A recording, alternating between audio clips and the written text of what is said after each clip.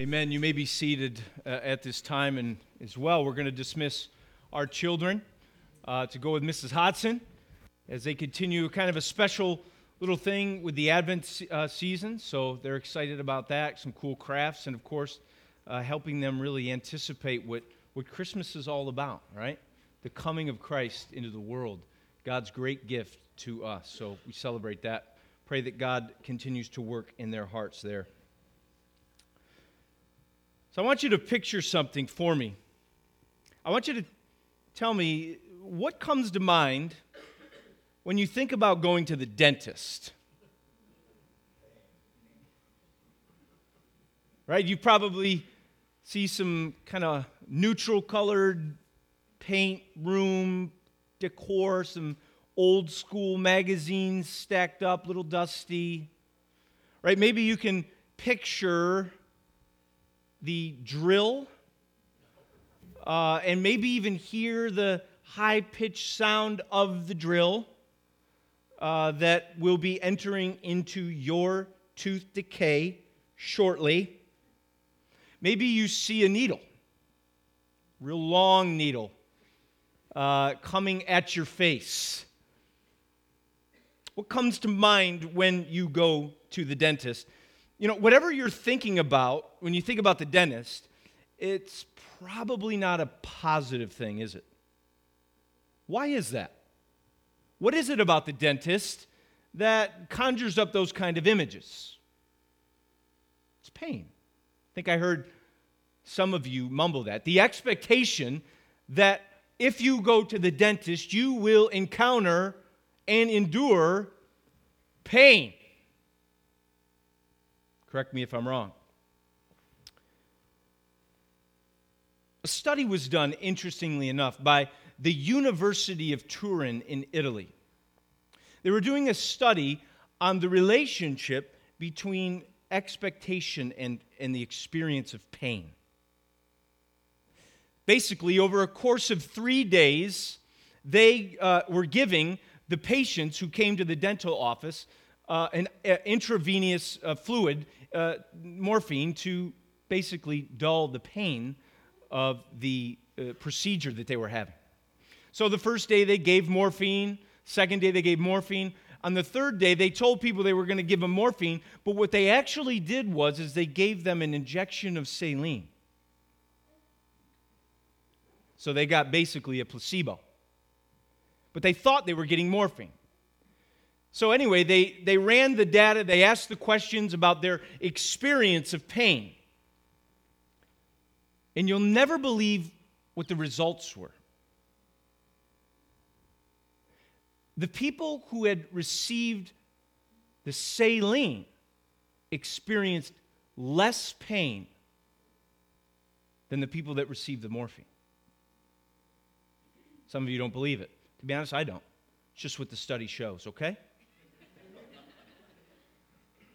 But what it illustrates is the power of expectation, doesn't it?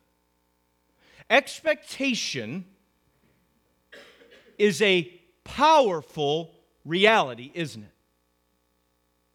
To live in the expectation of something is powerful. It has impact on the way we approach life. See, we're living now, 2015, in the midst of a season of expectation, right? We're celebrating Christmas, the expectation building, and remembering that when God came into the world through Jesus Christ.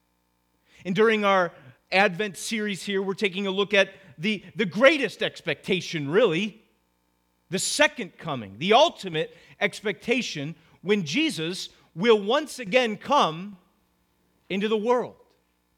This great expectation, and we would assume that having such an expectation would have power, it would have impact, it would have influence over the way in which we deal with the present, even a present that is what? Painful. Today we continue our series called Great Expectation. We're taking a look again at the fact, as Dan preached a couple weeks ago, that Jesus is coming again. Make no mistake about it. Jesus said 3 times, the end of Revelation, behold, I am coming soon. He's coming again. It's our great expectation. And today we see all the more why that expectation is so great. What is great about this great expectation? Revelation 21, verses 1 through 8. Please come with me there. Let's spend some time there. Revelation 21, 1 through 8. Grab your Bibles. Let's dig in. If the Lord has only provided for you a smartphone, that's okay too. Pull it out, open up the app, and let's look at the Scriptures. That's the point. Let's get into the Word of God, and let's continue to see. And many of you have seen this text before. You've heard it a lot, often at funerals, right? To provide hope, to give expectation. I think while many of us may have heard this text 1,000 times over, I wonder if God is going to deepen our understanding of it today. Revelation 21, 1 through 8. And then I saw a new heaven and a new earth. For the first heaven and the first earth had passed away, and the sea was no more.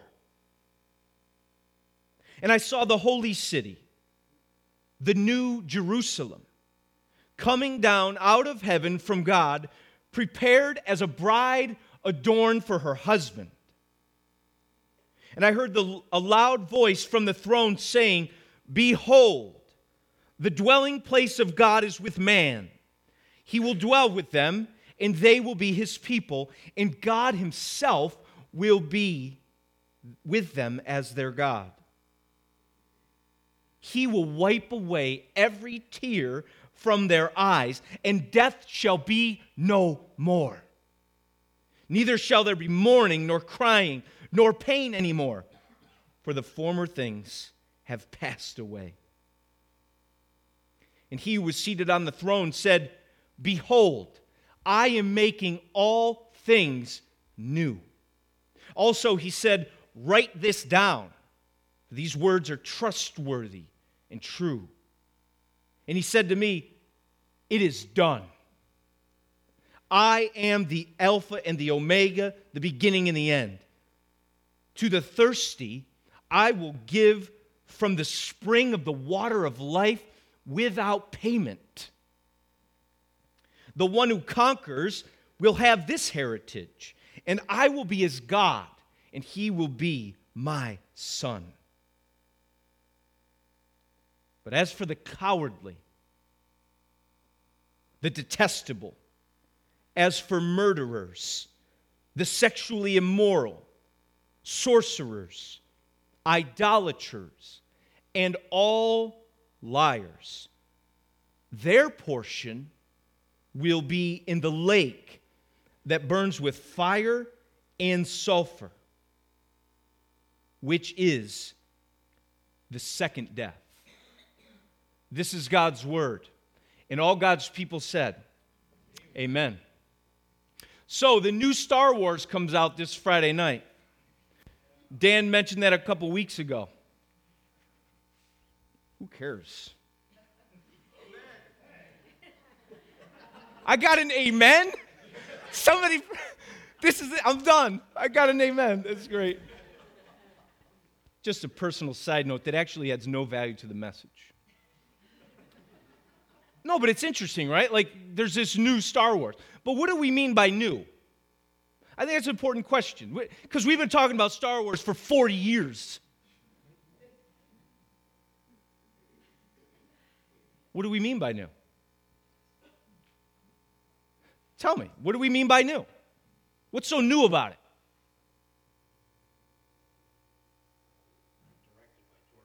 it? There you go, new director. See, when we say new, we're talking about one we haven't seen before. It's never been in existence, this particular episode or this particular part in the story. We've not seen it before, right? We don't know it. We know the others, but this is a new one. It's never been in existence. You couldn't see it before. You couldn't experience it. It's new. Newness in terms of time. We see the emphasis right from the beginning in verse 1, 2, and also verse 5, that there's something new that God is doing. So maybe you're taking notes right now, and you're wondering, what's so great about this expectation? Maybe you want to write this down. What makes it so great is this, that at the second coming of Jesus, God is doing something new. He's making a new community of people who lives in a new creation. So write that down. What makes it great is it's new. There's something new about it, right? I saw a new heaven, a new earth. The first heaven and the first earth had passed away. Then I saw the holy city, the new Jerusalem. Verse 5, behold, I'm making all things new. There's something new that God is doing. It's a new heaven, a new earth, new Jerusalem. He's making all things new. Don't miss the word new. But we have to understand what he means by new. He's not saying, it's important, necessarily, that this is new because it's in newness of time, like it's never been before. It's important for us to really understand what's going on in these promises. There's two words that can be used for new. One is newness of time. Like somebody went and they built a new house, right? So there wasn't a house there. It was a wooded lot. They cleared the lot. They built the house. It's a new house. Newness of time. It never existed before. But then you could also look at what we've experienced over the last year. People come into this building, and you know what they say, interestingly enough? They say, wow, look at you. You got a brand new facility. Is it new? It's not new. What do they mean by that? It's actually quite old. Well, not old like Poland, like 1050. Like old like 1950. Right? So what do they mean by new? What they're saying is this. They're making a distinction, and by no means am I saying anything negative about the former church, so please give me the benefit of the doubt here, okay? What they're saying is there's a distinction between the quality of the place that it once was and what we, by God's grace, standing on the shoulders of the former church that had worked so hard in this neighborhood, so please, had put so much effort into a distinction in terms of its quality. That's the emphasis, right? That's what's meant by this is brand new. It's a radical transformation of the quality of what is here. Please understand the illustration. That's what we see taking place here. It's the word choice that John gives when he says new. It's a distinction of quality. It's not as if though this heaven and earth and this Jerusalem, this city, the all thing, as if these things have never been in existence before. But that the quality is radically different than the former. The distinctions that's made here is that the new Jerusalem, the new earth, the new heaven, all these new things are radically transformed into a completely new quality. And the emphasis here is that this new heaven, this new earth, this new Jerusalem is eternal in nature. This is an eternal home that John is seeing. This is eternal earth, an eternal heaven. It's not a temporary one that we are experiencing now. You following me?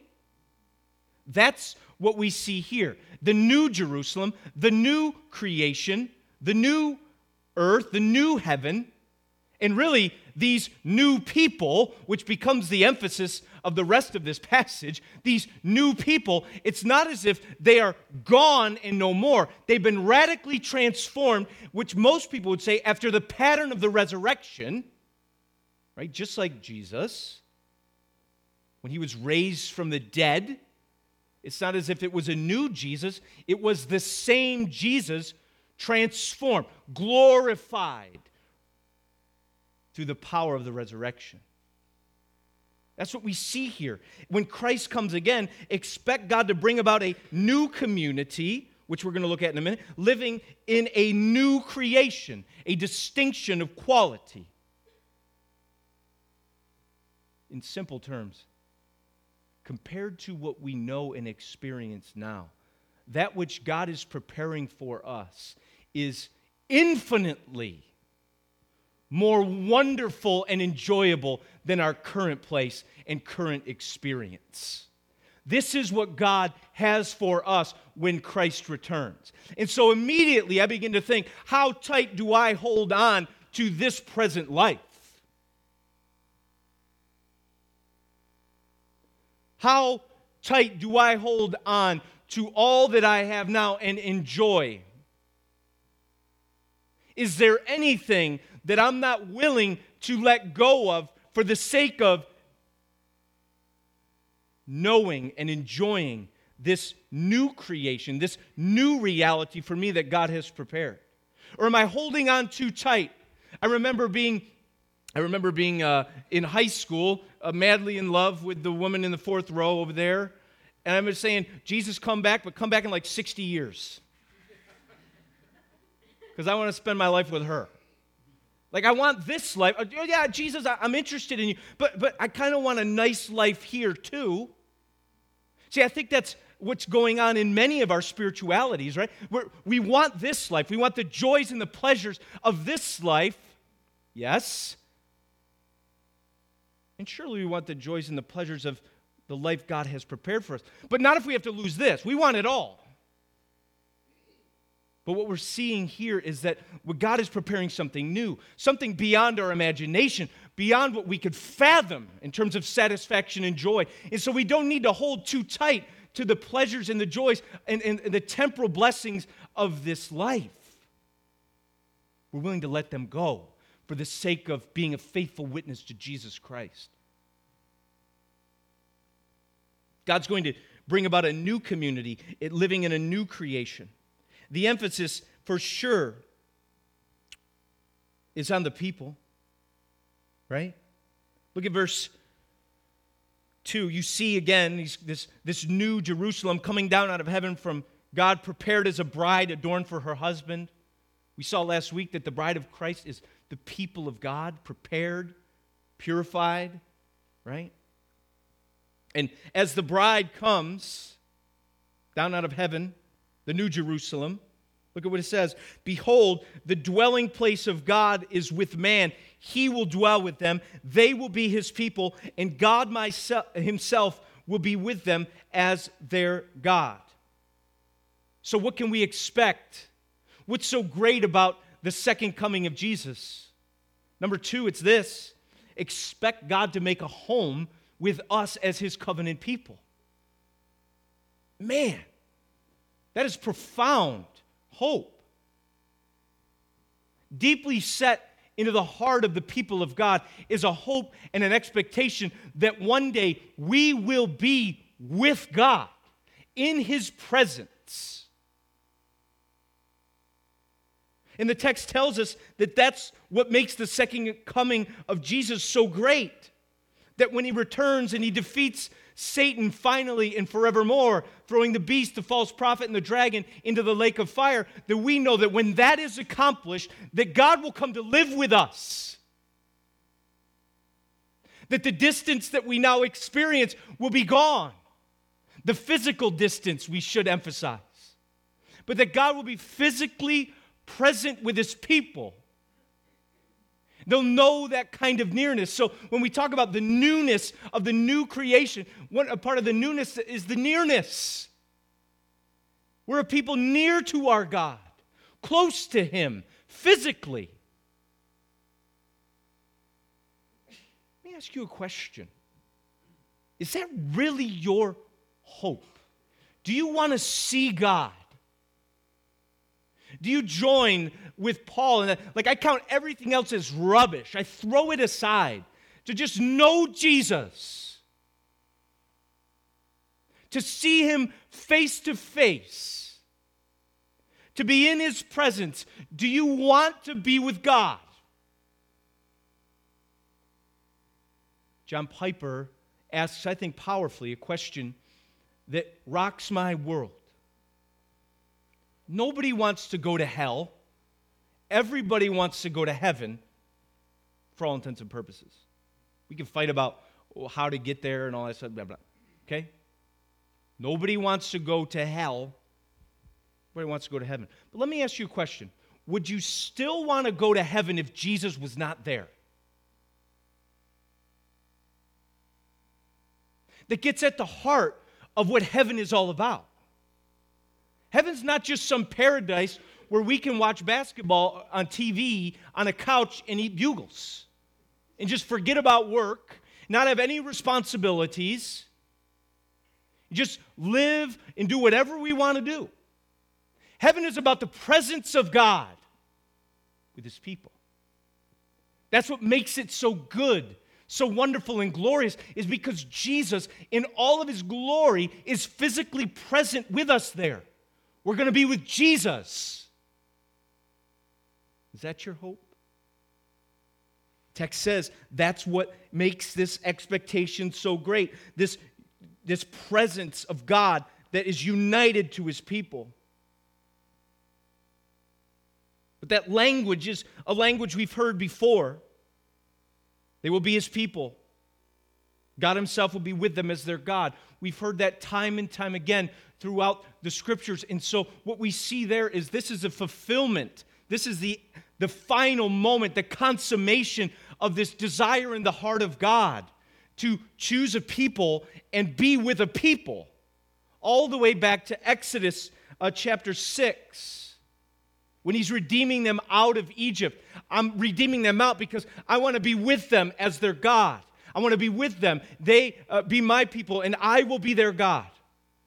Leviticus, same thing. They will be my people, and I myself will be their God. Jeremiah and the prophets and Ezekiel, time and time again, this repeated covenantal language. You're my people. I'm your God. I'm going to be with you. You're going to be with me. Very relational. It's about our union with the God who has made us and saved us. That's what's so great about heaven. God will be with us. We will be his people. God himself will be our God.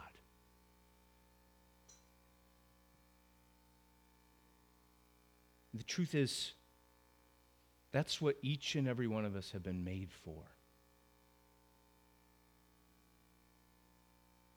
We ask all the time, why am I here? What's my purpose for existence? Maybe you're asking that question today. You were made to know,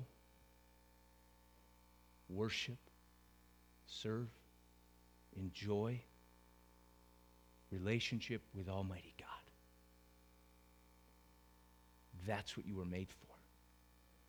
Don't let anyone in this world tell you anything different. And we see that that's what God gives here at the second coming of Jesus. His presence with his people. Expect that. It's a great expectation, and we're barely getting started here this morning. Verse 4, he will wipe away every tear from their eyes, and death shall be no more. Neither shall there be mourning or crying or pain anymore, for the former things have passed away. And going back to verse 1, the sea was no more. Listen, not only will God make a new community who live in a new creation, not only at the second coming will that happen, not only will what? God come to make a home with his people, but we see that God will indeed bring an end to all things that cause us sorrow. Really, he will bring an end to the source of all of our sorrows. Somebody say amen to that. That it will not just be a symptomatic relief. You feel bad? Here, feel better. It will be the eradication of everything that caused that pain. Vanish. The sea will be no more is such a read over. But I want to show you, as I was smacked over the head this week in my study, that it's not a read over. You know, when I read that, I said, okay, new heaven, new earth, first heaven's gone, and the sea was no more. Awesome, no more swimming in Lake Ontario for me in heaven. Praise the Lord. No more water. No more seaweed, you know. No, is that what's happening here? The Atlantic Ocean is gone. Yay! Is that what's taking place? Is that the promise of the Scriptures? No, that's not it. Greg Beale, in his work on Revelation, showed in multiple ways, which I can't get into this morning, I'm sorry, that basically the sea was a metaphor for a number of things that really point to the origin of evil, the sea. It's also a metaphor for the unbelieving, rebellious nations who are causing the tribulation for the people of God. It's the place of the dead. It's also the place of idolatrous trade activity, according to Beale. He says the sea is metaphorically representing the entire range of afflictions that formerly threatened God's people in the old world. Uppermost, tribulations resulting from oppression by the ungodly world. There will be no more trial over which to weep in the final order of things.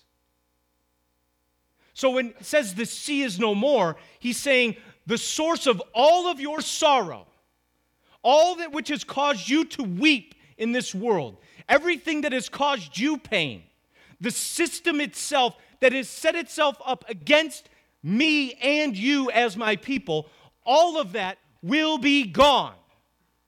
It'll be no more. The sea will be no more. The source of our sorrows, the very things that cause it, will be evaporating, vanishing, poof, gone. It will not just simply be the symptomatic relief for us to make us feel better. There'll be no possibility for sorrow because the very thing that have caused it for the people of God is now gone. That's why he can say he's going to wipe away every tear from their eyes, verse 4. That's why death shall be no more. That's why there'll be no more mourning, nor crying, nor pain anymore, for the former things have passed away. The sea is gone. The things that have caused this are removed.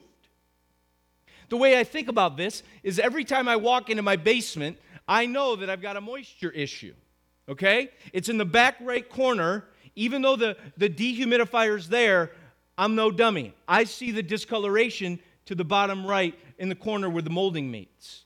And you know what I do? I keep that dehumidifier running, right? Suck it out of the air. And then, every once in a while, when nobody's looking, I grab my white paint and my paintbrush, and I just give it one of these. Good as new.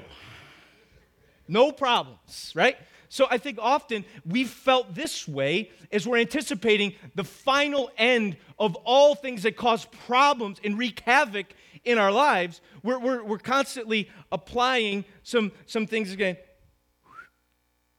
Dealing with that sin, applying the blood of Jesus, right?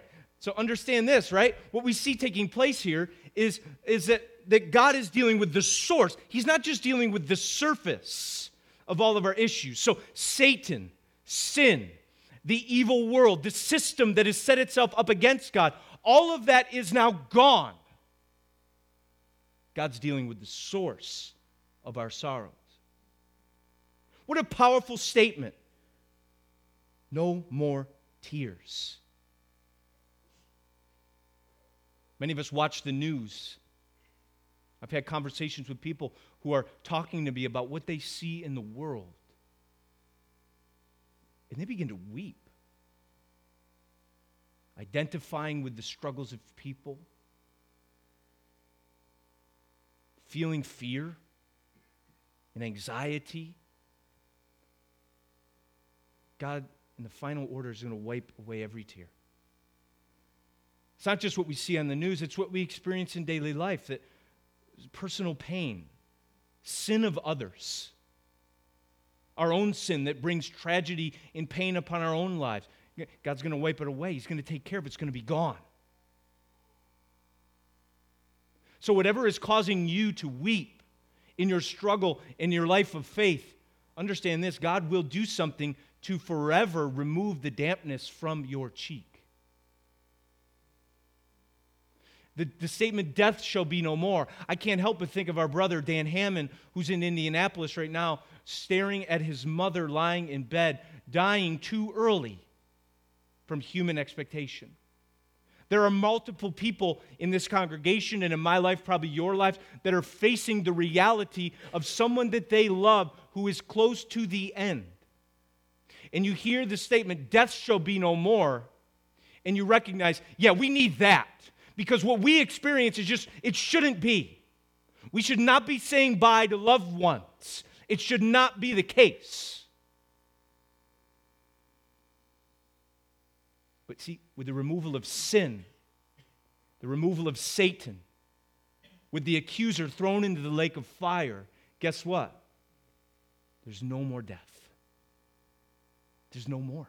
Gone. Poof. Evaporate. It's a reality that will not infiltrate the new order as God is making it. Man, there's so much more that can be said here. No more grief. Some of us live in constant grief, constant mourning, constant sadness, living as a victim of so many difficult situations. No more. No more pain. Many of us live with emotional, physical, spiritual pain constantly. There are places out there that charge lots of money so that people can manage their physical pain. Guess what? Those places will be out of business in the kingdom of God. They will have no need for them. But understand this, before we just think about it personally, in terms of, man, I'm physically hurt. I'm in a lot of pain. I really would like that to go away. Understand this, that what he's talking about here is that everything that is pressuring you and pushing against you as you strive to be a faithful witness in the midst of a world that persecutes you, that's the kind of thing that is being taken away here. It's about us experiencing these things because of our faith in Jesus. Not just because we live in a fallen world. Expect God to remove the source of all of our sorrows. Someone say amen to that. Okay, I'm going to move along a little bit quickly and finish up here. Verse 5, I'm making all things new. It's not just a people, but everything is going to be new. It's going to be better. There's going to be infinitely a glorious resurrection-based improvement to the quality of life for the people of God. Write this down. These words are trustworthy and true. He said to me, it is done. I'm the Alpha and the Omega, the beginning and the end. Look at, simple as this. Expect God to actually do this. I'm making all things new. Next statement, it is done. Right? God has promised these things. These are visions, but understand this. They're as good as done. It's done. Finito. It's going to happen. So we understand that God once again is revealing himself to be a God that makes a promise. And because he is the Alpha and the Omega, because he is the beginning and the end, he is sovereignly in control of every event to bring about all that he promises. It will happen. And so many of us live in a world right now where it just seems so far off.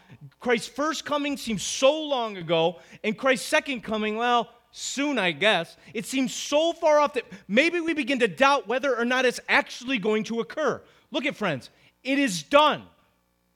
It's done. He's accomplished it. Again, I'm not saying he has now. I'm saying this is the vision of what will be. This is the consummation. It is as good as done. That kind of expectation, I think, speaks to how we live today, does it not?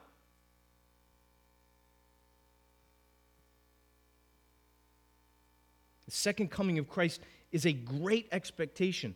It will be done. To the one who conquers, I'm sorry, I've skipped one. Some of you were getting excited. To the thirsty, I will give from the spring of the water of life without payment. To the one who conquers, will have this heritage. I will be his God, and he will be my son. I think what we see here is that when Christ comes again, let us expect him to give and dispense his blessings to his covenant people. He's speaking to two people specifically. He's speaking to those who are thirsty. And I wonder if maybe that describes your spiritual state today. Maybe you come here in the midst of a dry season. Maybe you, like the psalmist, are saying, "Oh my God, my soul thirsts for you. My flesh faints for you in a dry and weary land where there is no water." Is this not what the people of God are experiencing in Revelation? They're living in a dry and weary land where there is no water. In their faithfulness to God, to proclaim the gospel of Jesus and to live the gospel of Jesus in this world, they are now in a place of such spiritual thirst. They're the thirsty ones. I think for some of us that may rock us. Wait, we're to be the blessed people. We shouldn't be thirsty, right?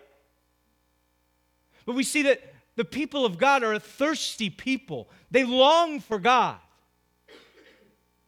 And I love the promise to those who are thirsty, to those who yearn and desire for the satisfaction of the water of life, which is a metaphor for eternal life. We see that in John 4. So if you're thirsting for that new creation, you're living in the pain of the temporary world order, and you long for the eternal order that God is bringing, and you're thirsting for that, guess what? The text says this: if you're thirsty, I'm going to give it to you. If you're spiritually thirsty for eternal life and the assurance of these promises, Jesus says, come and drink. Like Isaiah 55, come, all you who are thirsty, and buy water without any money. Some of you say, Mike, I've got nothing. I'm broke. I can't pay for this. I can't conjure up enough merit to deserve the right to drink from the cup of eternal life. Perfect. Because you can't buy it. Eternal life is not something that we, in our own merit or because of our own righteousness, can purchase from God. It's a gift. It's a gift that God has given through his Son, Jesus Christ. So today, if you're wanting eternal life, the assurance of this new creation, of these new realities, understand where you get it. You get it from Jesus. Jesus promised that woman at the well, right? What did he say to her?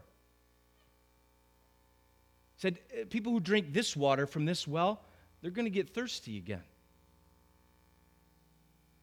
But if they drink the water that I give them, what? They'll never be thirsty again. He's talking about eternal life. It's eternal in nature, the water that Jesus gives to drink. And the satisfaction is one that lasts forever, although we continue to long for more of it. That's the irony of it. Give me more of that which always satisfies. It's pretty awesome. So come to Jesus and drink. We also see that we can expect God to establish this father-son relationship with those who conquer. To the one who conquers, the text says, will have this heritage. I will be his God, and he will be my son. What a place of standing. Right? Again, this is being written to people who are struggling against a world that is pushing back on their faith. And so the call for them is to stand firm. The call for us is to stand firm in the face of a world that lures us away, that lies to us and tries to deceive us into believing lies, into pursuing false gods, and to silence our witness in the world. And they're called to conquer. They're called to be victorious over all those pressures and temptations. But they get weary. And yet expectation proves to be a powerful tool for God. Right? To the one who conquers. So you're saying, if I conquer, Lord, if I remain faithful, that you will reward me with this inheritance. That even though right now I'm not experiencing any temporal joys, that in this fight, all that I have is you. Who have I in heaven but you? There's nothing on earth I desire beside you. But understand this, that at the second coming of Jesus, that we receive the inheritance of being the Son of God. That's position. Some of you women are like, well, I'm a girl. Well, it's about the position of being the son. The point is, all those who believe and belong to Jesus and who conquer in this world will be the recipients of all of his blessing. Do you expect that? You expect to receive blessing in such a way that you now stand as the heir through your union with Jesus Christ. You're an heir of all of God's inheritance. Don't allow this world to promise you anything. When you begin to think about all that is God and all that is his, he's going to give to you as his son. That's a powerful promise. It's a great expectation, being adopted into his family as a son, Galatians 4. The second coming of Christ is a great expectation. That's what I'm trying to do for you. This is no small thing. And finally, we see the last verse. But as for the cowardly, the faithless, the detestable, murderers, sexually immoral, sorcerers, idolaters, liars, their portion, their inheritance. Those who are not faithful to me, those who show that they are cowards in the face of a world, those who do not persevere in their faith, this will be their portion. It will be the lake that burns with fire and sulfur, which is the second death. See, this is the moment where we come to grips with another very true thing. When Jesus comes, expect judgment.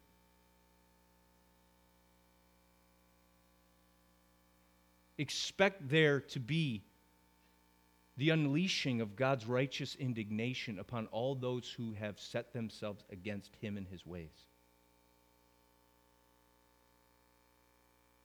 At Renovation Church, we believe in the reality of hell. We don't talk about it enough, really. In an attempt to not scare people into the kingdom, we kind of stay away from this.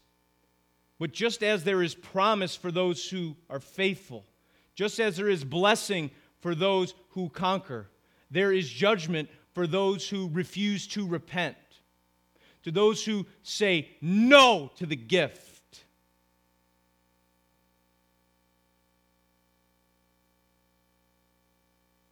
That there is a reservation for the unrepentant, the unfaithful, with Satan and the beast, the false prophet, and everyone else. They don't receive eternal life.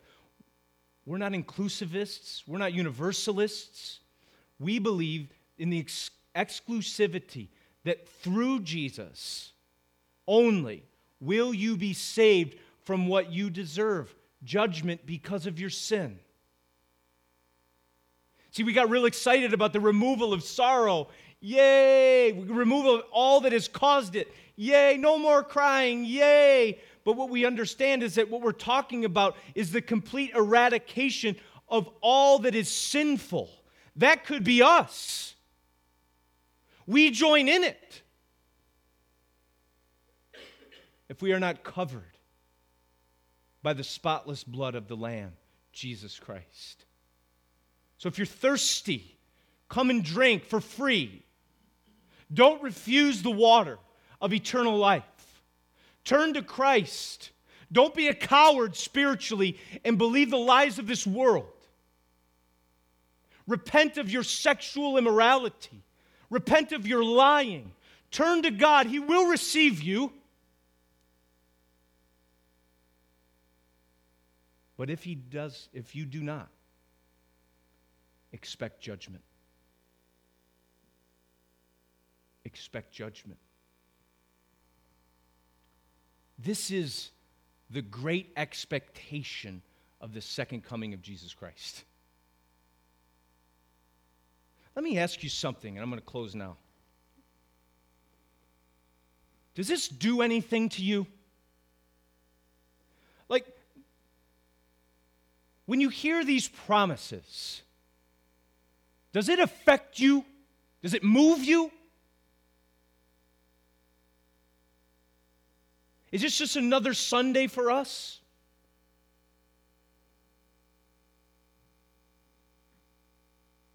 I must confess, and even in the process of preparation, I read these things and they just kind of bounce off my heart.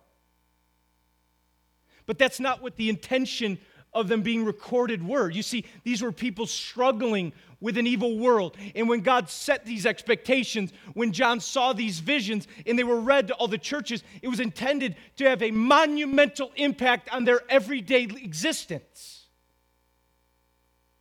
This great expectation was set for them so that they would have a great endurance in their struggle against sin and evil in the world. And then when everyone said, shut up about Jesus, they continued to be faithful to proclaim and live the message that had radically transformed their life. Does this move us?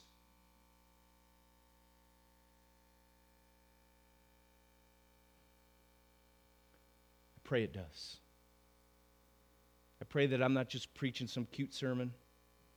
We're not just going to church with the wreaths and the lights, but that the Word of God has grabbed your soul today, and that you will obey no matter what it costs. You will not compromise your convictions. You will love others. Please don't go beating people up with them.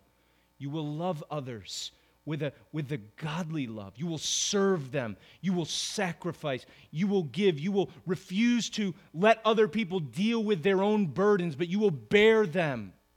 But you know what? When people tell you to not talk about Jesus, you can't do that, we will say, no, we are on orders from the King to proclaim a witness to the world of the goodness and the glory of Jesus. We will not be quiet, no matter what it costs. And we can do this with joy and anticipation because God has set this expectation. Expectation produces endurance. Don't give up. What does Churchill say, right? Never give up.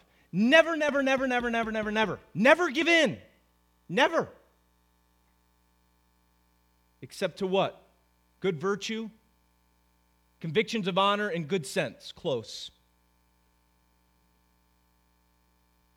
Never quit in the face of your enemy. The second coming of Jesus is a great expectation. Let's pray. Lord, we just simply ask that you, by your Spirit, would cause us to be your faithful witnesses on the basis of your promises that we have simply scratched the surface on today. In this Christmas season, may the expectation cause faithfulness in us. May the expectation of your second coming cause endurance. May we never quit. And if there's anyone here today that is spiritually thirsty for forgiveness of sin, for righteousness as a gift, for eternal life, and the assurance of all these things as their impending future, we pray that they would come and drink from the waters of life from the hands of Jesus Christ. We ask this in his name. Amen.